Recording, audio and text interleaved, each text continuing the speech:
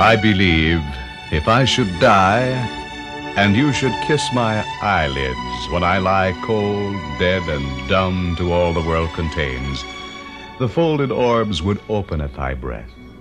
and from its exile in the isles of death, life would come gladly back along my veins. I believe if I were dead, and you upon my lifeless heart should tread, not knowing what the poor clod chanced to be, it would find sudden pulse beneath the touch of her it ever loved in life so much, and throb again, warm, tender, true to thee. I believe if on my grave, hidden in woody depths or by the wave, your eyes should drop some warm tears of regret, from every salty seed of your dear grief,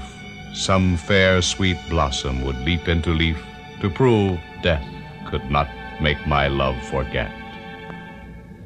I believe if I should fade into those mystic realms where light is made, and you should long once more my face to see,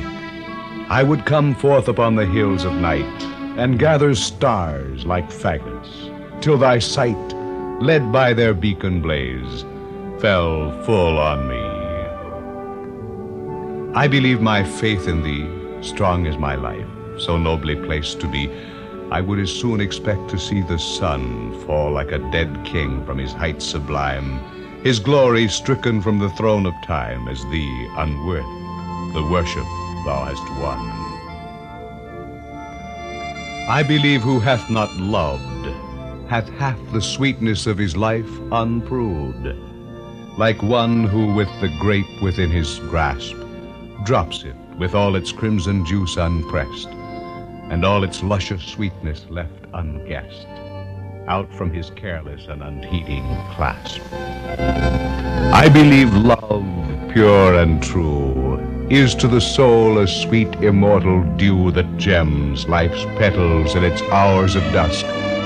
The waiting angels see and recognize the rich crown jewel,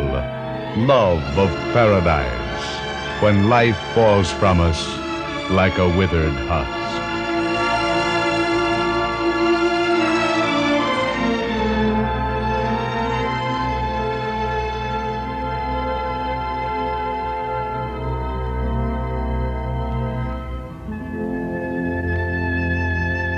We're sending our best to you.